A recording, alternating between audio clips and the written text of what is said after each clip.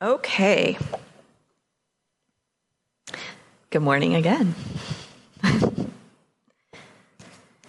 We are going to start a new sermon series. I'm not sure how long it's going to be, but probably at least a month, a little more, probably to the end of October.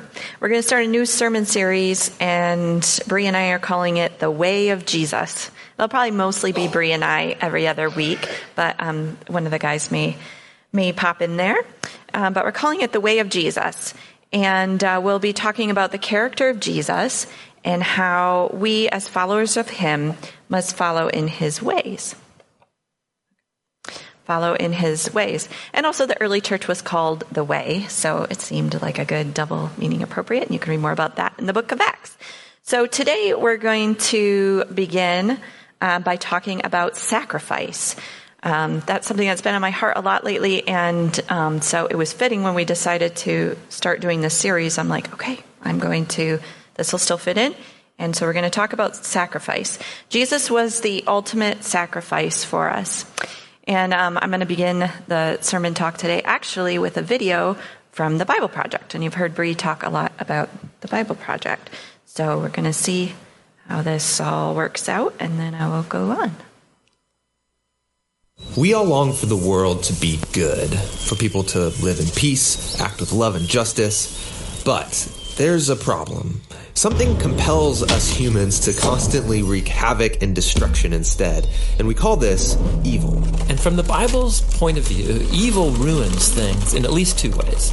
There's a direct effect of our evil, like when someone steals from another person, they've created injustice. Yeah, therefore, they owe something to make it right. But there's another indirect effect of evil, because they've also ruined the environment of the relationship, creating a lack of trust, there's emotional damage. It's like vandalism, and they need to make that right, too. Now, many people believe, hey, God is good, he should be the one to just get rid of all the evil in the world. But let's be honest. The evil that I see everywhere out there, it's the same evil that's inside of me. We have all contributed, and we keep doing it. And so this kind of puts us in a bind. If God's going to rid the world of evil, he'll have to get rid of us. And this is what's so remarkable about the story of the Bible. This God is so good that not only is he going to rid the world of evil, he's going to do it without destroying humanity. So how is he going to do that? Well, early in the story of the Bible, we're introduced to this practice of animal sacrifice, which I know, it seems weird to us, but for the Israelites, it was a very powerful symbol of God's justice and of his grace. So remember, I'm a contributor to the evil that's in the world. I should be removed. But God is allowing this animal's life to be a substitute. It's symbolically dying in my place. And the biblical word for this is atonement, which means to cover over someone's debt. But there's a second part to this ritual. Remember, evil also causes this relational vandalism. And in the Bible, this idea is described as polluting or defiling the land and making it unclean. So the priest would symbolically wash away the vandalism by sprinkling the animal's blood in different parts of the temple. So the animal's blood is cleaning things? Well, remember, this is a symbol, and it's a symbol that we're not used to. The blood represents life. And the sprinkling of the blood is this representation of how God is cleaning away these indirect consequences of evil in their community. In the Bible, this process is called purification. And so the temple and the land now become a clean space where God and his people can live together in peace. So this ritual makes things right between Israel and God. And more than that, the Israelites experience God's love and his grace through these symbols. And by being forgiven, ideally, this would compel them to become people of love and grace too. Right, that's the ideal, but it wasn't always happening. Right. So the prophet Isaiah, for example, he talks a lot about this. He opens his book by saying that the continual sacrifices of the Israelites had become meaningless because they were also allowing great evil in their midst, ignoring the poor and the oppressed. Even the Israelite kings were distorting justice. But Isaiah looked forward to a day when a new king from the line of David would come and deal with evil, but in a surprising way. The king would become a servant, and not just serve, but also suffer and die for the evil committed by his own people, and his life would be offered as a sacrifice. And this is the promise Jesus believed he was fulfilling. He's the King of Israel, suffering and dying on the cross. In fact, Jesus himself used Isaiah's words when he said that he came to serve and give his life as a ransom for many. And that word ransom refers to his sacrifice of atonement. And so all over the New Testament, we hear about how Jesus' death was an atoning sacrifice for us. It covered the debt that humans owe God for contributing to all of the evil and death in this world. But the New Testament authors also talk about Jesus' death as providing purification. And so we hear about Jesus' blood as a symbol of his life, having this ability to wash away the vandalism that evil has caused in us and around us, so we can now live at peace with God. So that's the meaning behind Jesus' death. But there's more to the story. Yeah, the New Testament makes this powerful claim that Jesus' death was not final. He rose from the dead. And so he's the sacrifice who broke the power of death and evil, which means that he lives on to offer his life to anyone who will accept it. He is the perfect sacrifice to which all the previous sacrifices were pointing all along. So because of Jesus, the early Christians stopped participating in the ritual of animal sacrifice. But they were given new rituals. There are two that Jesus taught his followers to perform. The first is called baptism. Just as Jesus died, so going into the water becomes this personal connection you now have to his death.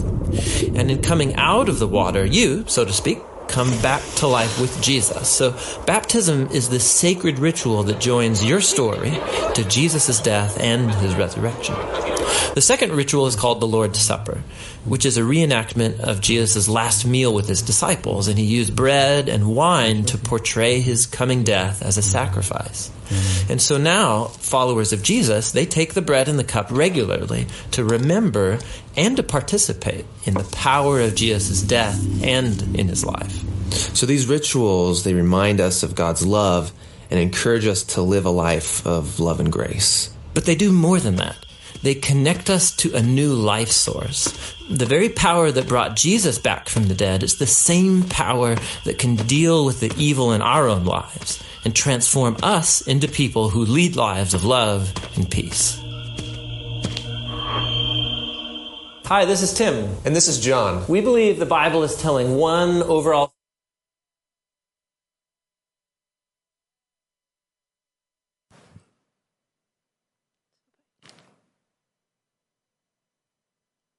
Does it move it on? There we go. Okay. I thought that was a good video, and just talking about Christ's sacrifice and why he needed to sacrifice for us. And so Jesus paid the ultimate and final sacrifice for our sins on the Roman cross. He laid his life down and took our sin upon himself so that we can live and live in relationship with him and the Father, Holy Spirit. In John 10:11, Jesus says, I am the good shepherd. The good shepherd lays down his life for the sheep. And that is what he did. And then on in verse 17 to 18, he says, this is why the Father loves me, because I lay down my life so that I may take it up again. No one takes it from me, but I lay it down on my own. I have the right to lay it down, and I have the right to take it up again. I have received this command from my Father. So King Jesus humbled himself and came to earth as a servant. He chose to sacrifice everything for us. In Mark 10:43 to 45, the disciples were talking about who is the greatest, and Jesus said, but it is not so among you.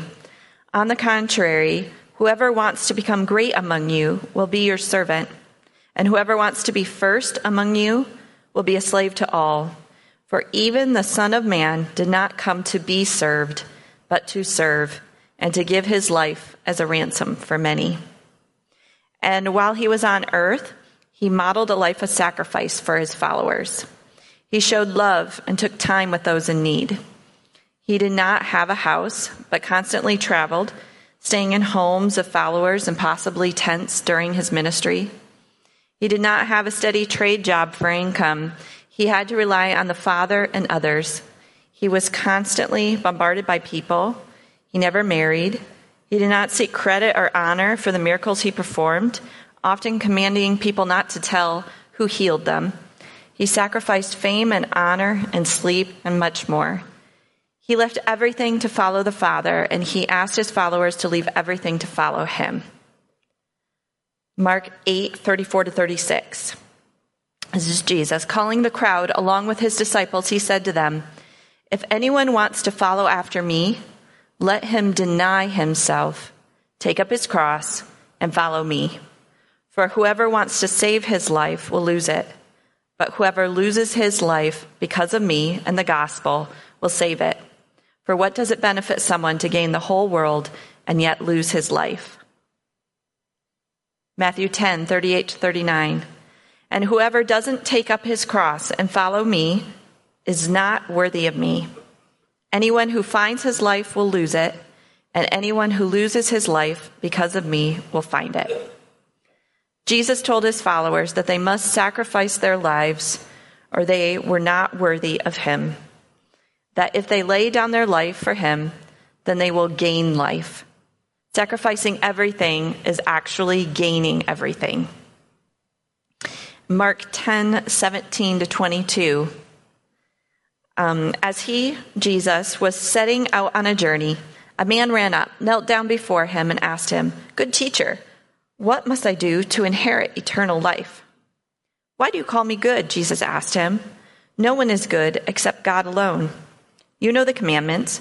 Do not murder, do not commit adultery, do not steal, do not bear false witness, do not defraud, honor your father and mother." He said to him, "Teacher, I have kept all these from my youth." Looking at him, Jesus loved him and said to him, "You lack one thing. Go, sell all you have and give to the poor, and you will have treasure in heaven. Then come follow me." But he was dismayed by this demand, and he went away grieving because he had many possessions. This man kept all the commandments. And that's pretty impressive. He wanted to follow Jesus, but when it came to sacrifice, he couldn't give up what he had. Mark 12:41-44.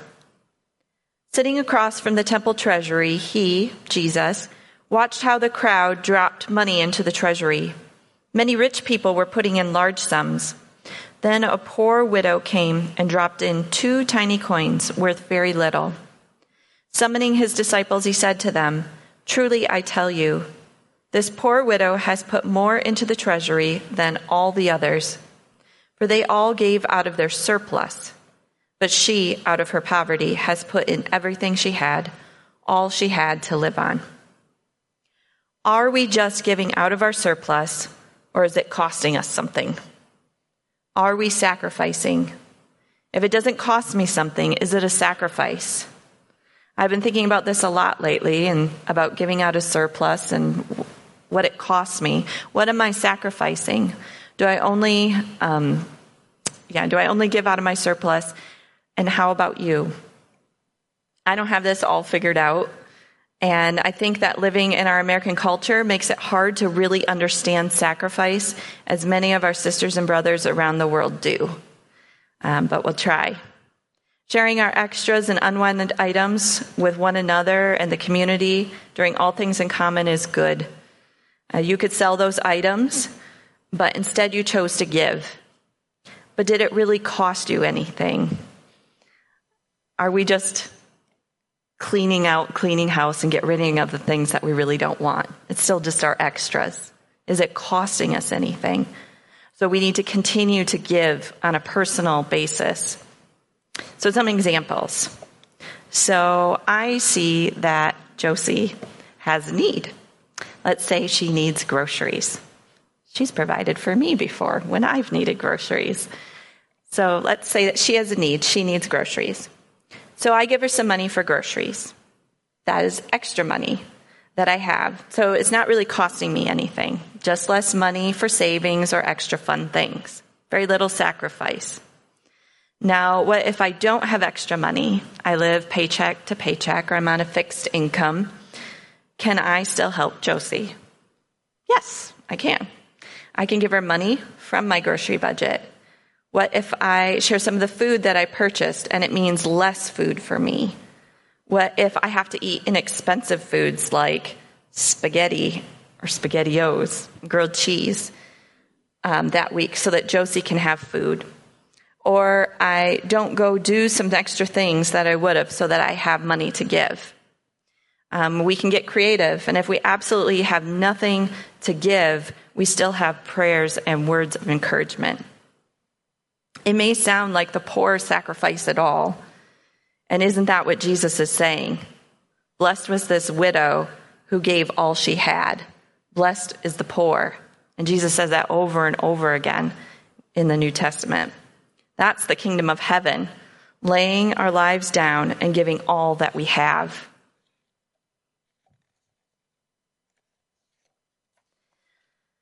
First John 3:16-18. This is how we have come to know love. He laid down his life for us, and we should also lay down our lives for our brothers and sisters. If anyone has this world's goods and sees a fellow believer in need, but withholds compassion from him, how does God's love reside in him? Little children, let us not love in word or speech, but in action and in truth. How does God's love reside in us? Action and in truth. If I see someone in need of a coat, and I have 2 coats, even if I like them both, I am to sacrifice and give them my coat. What if 2 people need a coat, and I give both my coats away? Now I have no coat. I have to wear my live, laugh, nap sweatshirt to keep myself warm. Can you do that? Can I do that? Can I sacrifice that? In America, it's hard. We can go to the thrift store and get another coat for a few dollars. So all that may have cost me is the cost of my coats and giving up what I liked. But giving up what I like is part of the sacrifice too. And if I don't have the money to even go and get a coat, I can layer up my sweatshirts and it's okay. You know, we can make it work. We can sacrifice. Hebrews 13:16. Don't neglect to do what is good and to share, for God is pleased with such sacrifices. This is following Jesus. We need to adjust our life so that we can sacrifice. What are my buying habits? Am I buying things that I don't really need? What could I do with that money if I lived a simple life? How many people could I help? Does my buying of cheap goods from other countries contribute to sweatshops and the slave trade? Can I sacrifice my wants for cheap goods and buy less, buy secondhand, buy local, or do without? I'm just trying to get us thinking here about how our sacrifices can affect people around the world as well as those close to us. Philippians 2:4-11. Everyone should look not to his own interests, but rather to the interests of others. Adopt the same attitude as that of Christ Jesus, who, existing in the form of God, did not consider equality with God as something to be exploited. Instead, he emptied himself by assuming the form of a servant, taking on the likeness of humanity, and when he had come as a man, he humbled himself by becoming obedient to the point of death, even to death on the cross. Everyone should look not to his own interests, but to the interests of others, adopting the same servant attitude as Christ Jesus. Do I have myself so busy that I don't have time to be a servant, or I don't have time to grow in the Lord? Can I lay that down? Can I lay down extra activities, screen time, hobbies, multiple vacations and adventures to have time to help my one another's, to have time to rest with my Lord and worship him? Romans 12:1. Therefore, brothers and sisters, in view of the mercies of God, I urge you to present your bodies as a living sacrifice, holy and pleasing to God. This is your true worship. A living sacrifice is our true worship. We sacrifice our sinful desires. We sacrifice our desires. Not all desires are sinful, but we sacrifice our desires. We sacrifice our sinful desires. We deny ourselves what our sinful nature wants to do. Denying ourselves should be normal for us as Christians. And in regard to our sinful nature, the Gospels say Jesus said, if our right hand causes us to sin, cut it off. And if our eye causes us to sin, gouge it out. Put it away, cast it off, sacrifice it. Galatians 5:24. Now those who belong to Christ Jesus have crucified the flesh with its passions and desires. That is what we're to do. Crucify those passions and desires. Philippians 3:7-11. This is Paul speaking to the Philippians. But everything that was gained to me, I have considered to be loss because of Christ. More than that, I also consider everything to be a loss in view of the surpassing value of knowing Christ Jesus my Lord. Because of him, I have suffered the loss of all things and considered them as dung, so that I may gain Christ and be found in him, not having a righteousness of my own from the law, but one that is through faith in Christ, the righteousness from God based on faith. My goal is to know him and the power of his resurrection and the fellowship of his sufferings, being conformed to his death, assuming that I will somehow reach the resurrection from among the dead. Is our goal to know him and the fellowship of his sufferings? Do we lay down our lives, or do we just say that we will with passion and good intention, but then never actually do it? In John 13:36-38, Peter says, Lord, Simon Peter said to him, where are you going? Jesus answered, where I am going, you cannot follow me, but you will follow later. Lord, Peter asked, why can't I follow you now? I will lay down my life for you. Jesus replied, will you lay down your life for me? Truly, I tell you, a rooster will not crow until you have denied me 3 times.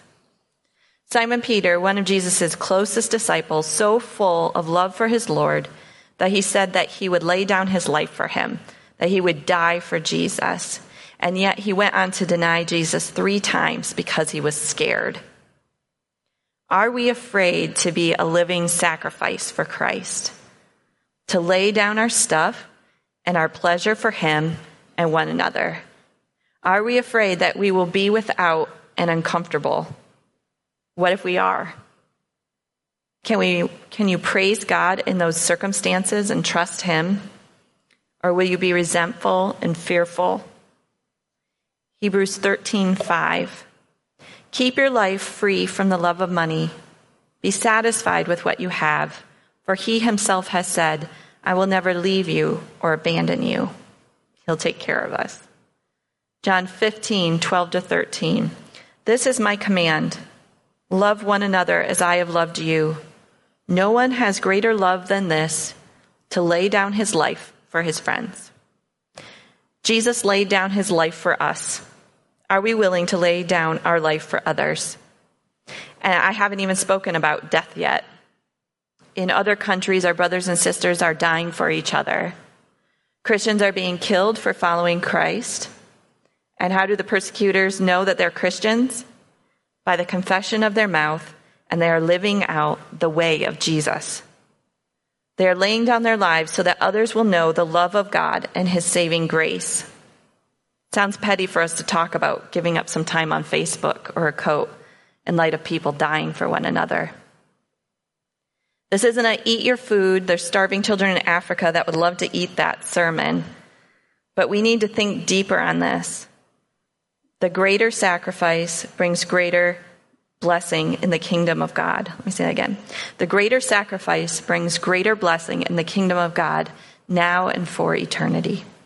To share in the Lord's suffering, we find true life as we sacrifice. This is not an exhaustive sermon on sacrifice, but it's meant to get our wheels turning, thinking deeper about the ways of Jesus. I hope that I'm not watering down what the scriptures say about sacrifice. I don't fully understand it myself, and in some ways feel a little privileged to be talking about sacrifice. But we need to have the conversation and take some steps. We need to check our posture. Our whole life in America is spent trying to avoid pain and hardships, to try to reach that life of ease. But we are to give that all up for Christ. Following him is not an easy life. When Jesus told some of these things to his followers, some of them turned away because the teaching was hard. Like the rich man who came to see Jesus. He could have followed the creator of the universe there in flesh. And he went away because the teaching was hard and he needed to sacrifice. The teachings of Jesus are countercultural. They go against what society tells us. You have a right. Jesus says, lay down your rights. You do you. Jesus says, you are no longer your own. That our life is hidden in him. Lay down our life. We are all called to sacrifice, not just some. And it may look different for each of us. The situations may be different, but the heart posture is still the same. Laying down our life as a living sacrifice to God by laying it down for one another. This is not a guilt thing this morning. Some things we cannot do. For example, you see the need for foster parents, but you're not able to be a foster parent for one reason or another. Can you support other parents who are? Can you support a single parent, a pregnancy resource center, or maybe something completely different? So this isn't a guilt thing and like, oh, I see this need, and then you're like stretched too thin and you can't really give to anything because we can't all give to everything. None of us can sacrifice for all the things. There are so many charities and people in need out there that I would like to give to or to help, and I can't give them to them all. But I can sacrifice to help these, and you can sacrifice to help those, and you can sacrifice to help those. And together, we can live a life of sacrifice, fulfilling what Jesus has called us to by laying down our lives for one another and helping with the needs of others. And this is what will make a difference in the world: sacrifice. Not better politicians and more or less government policies. Sacrifice. I listened to... I'm going to take a drink of water quick first.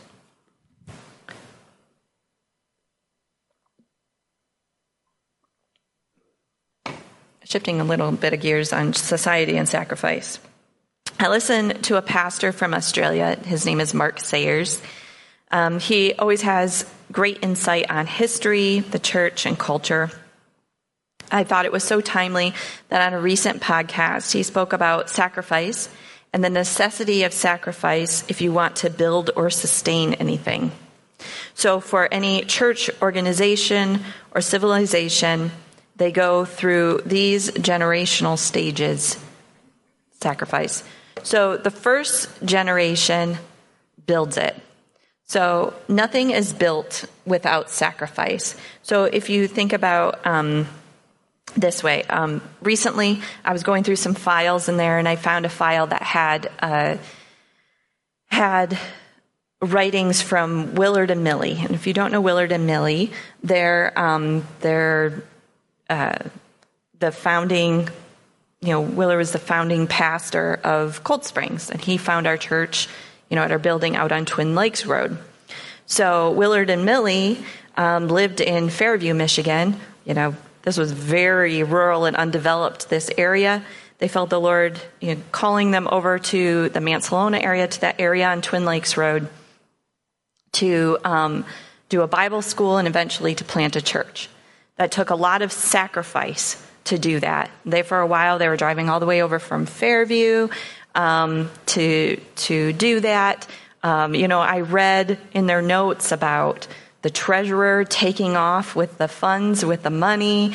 Willard worked all day, and then he was visiting people every evening of the week, doing his sermons on Saturday, and then preaching on Sunday, and then preaching on Sunday, then they'd have a Sunday evening service. So all the sacrifice that it took to start this new church. The first generation is sacrifice.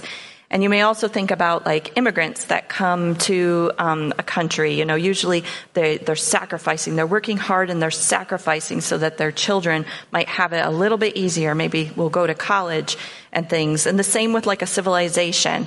Mark Sayers had referred to like the Roman civilization and all that, like it took sacrifice and hard work as they were spreading out and as they were building. I mean, obviously they were oppressing and taking over other nations too, but it took like sacrifice, and they were building like these huge buildings that were like an architectural wonder that generations after, didn't even know how to do that, because it became lost. So that's what the first generation does. The second generation maintains it, services it. So maybe let's think about in the way of our church. So Willard and Millie sacrificed and they built it. And the second generation would have been Brent and his siblings were like the second generation. They were maintaining it. They were servicing it. They knew the sacrifice of the first generation. They were stewarding it. They were taking care of it and carried it on. In the immigrant example, their children may have went to college and they understood the sacrifice of their parents and they appreciated that.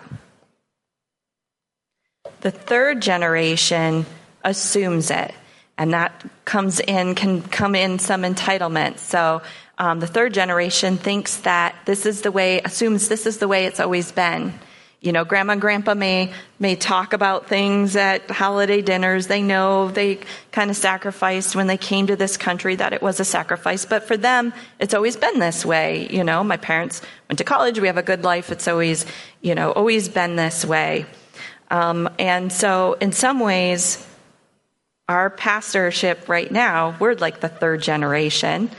But I don't feel that we're in an entitlement assuming place. I feel like it is, we're in a time of sacrifice again, which I think is a blessing as all of us are working and we're learning and we didn't go to college for this. And, it is a time of sacrifice, which I think is a great blessing for us, for all of us. But that comes in, and you can see that also in our culture. And this is where things kind of start to break down when you think about cultures. The fourth generation neglects it. Corruption can come in.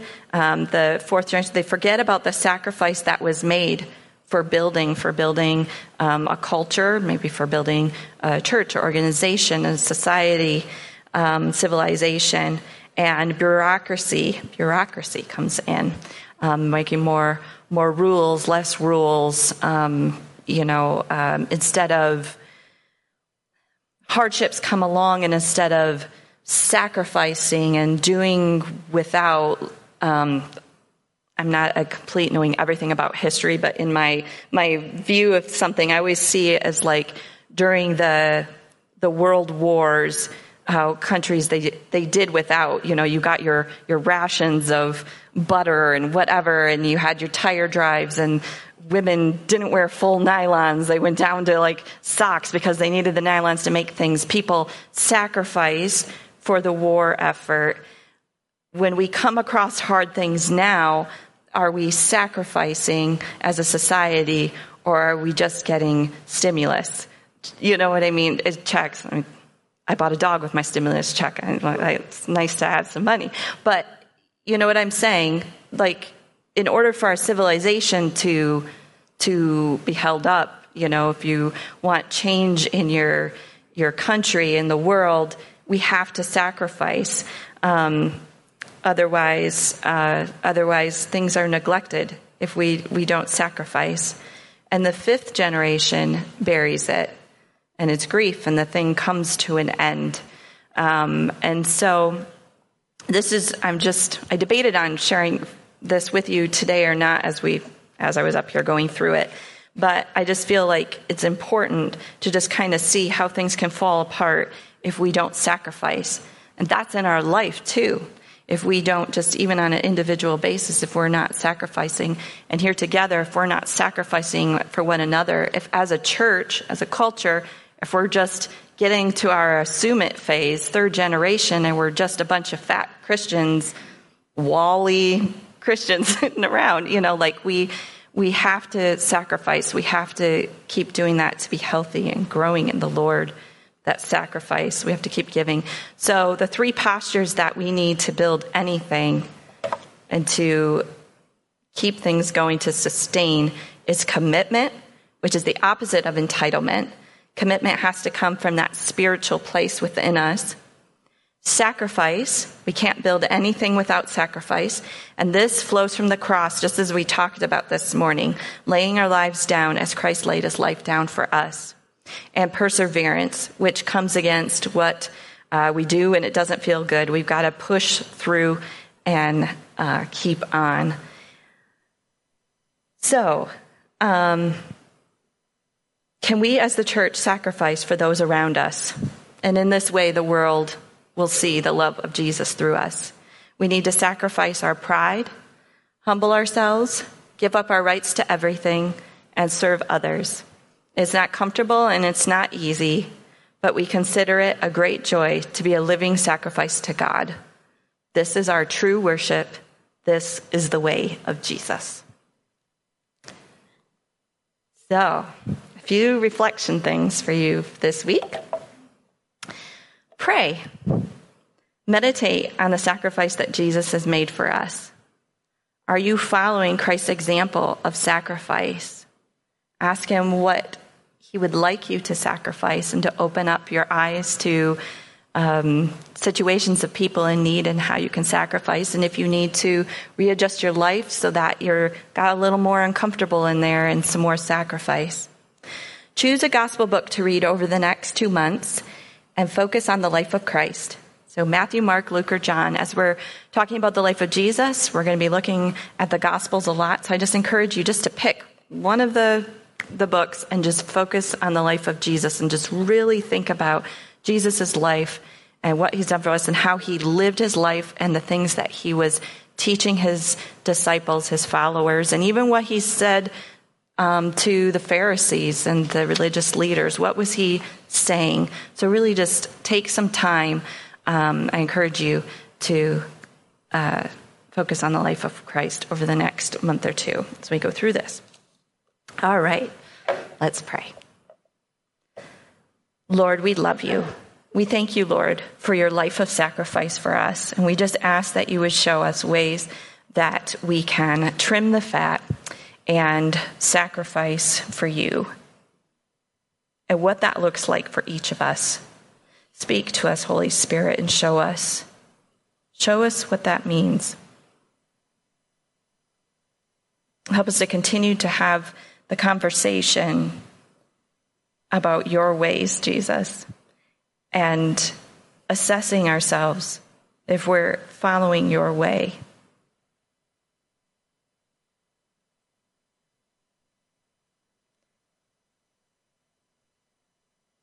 We love you, Lord. And you are good.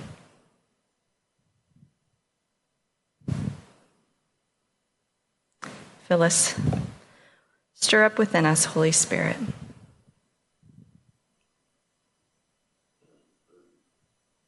And we thank you, Lord. I thank you again for all the ways that you provide for us so that we can give to others. And I know, Lord, that sometimes we I thank you, Lord, that we can give and give, and you give more to us so that we can give and give. And I just thank you so much for that cycle, so that we can just keep giving and helping and providing. And we love you and we trust you for all of that, Lord. In Jesus' name, amen.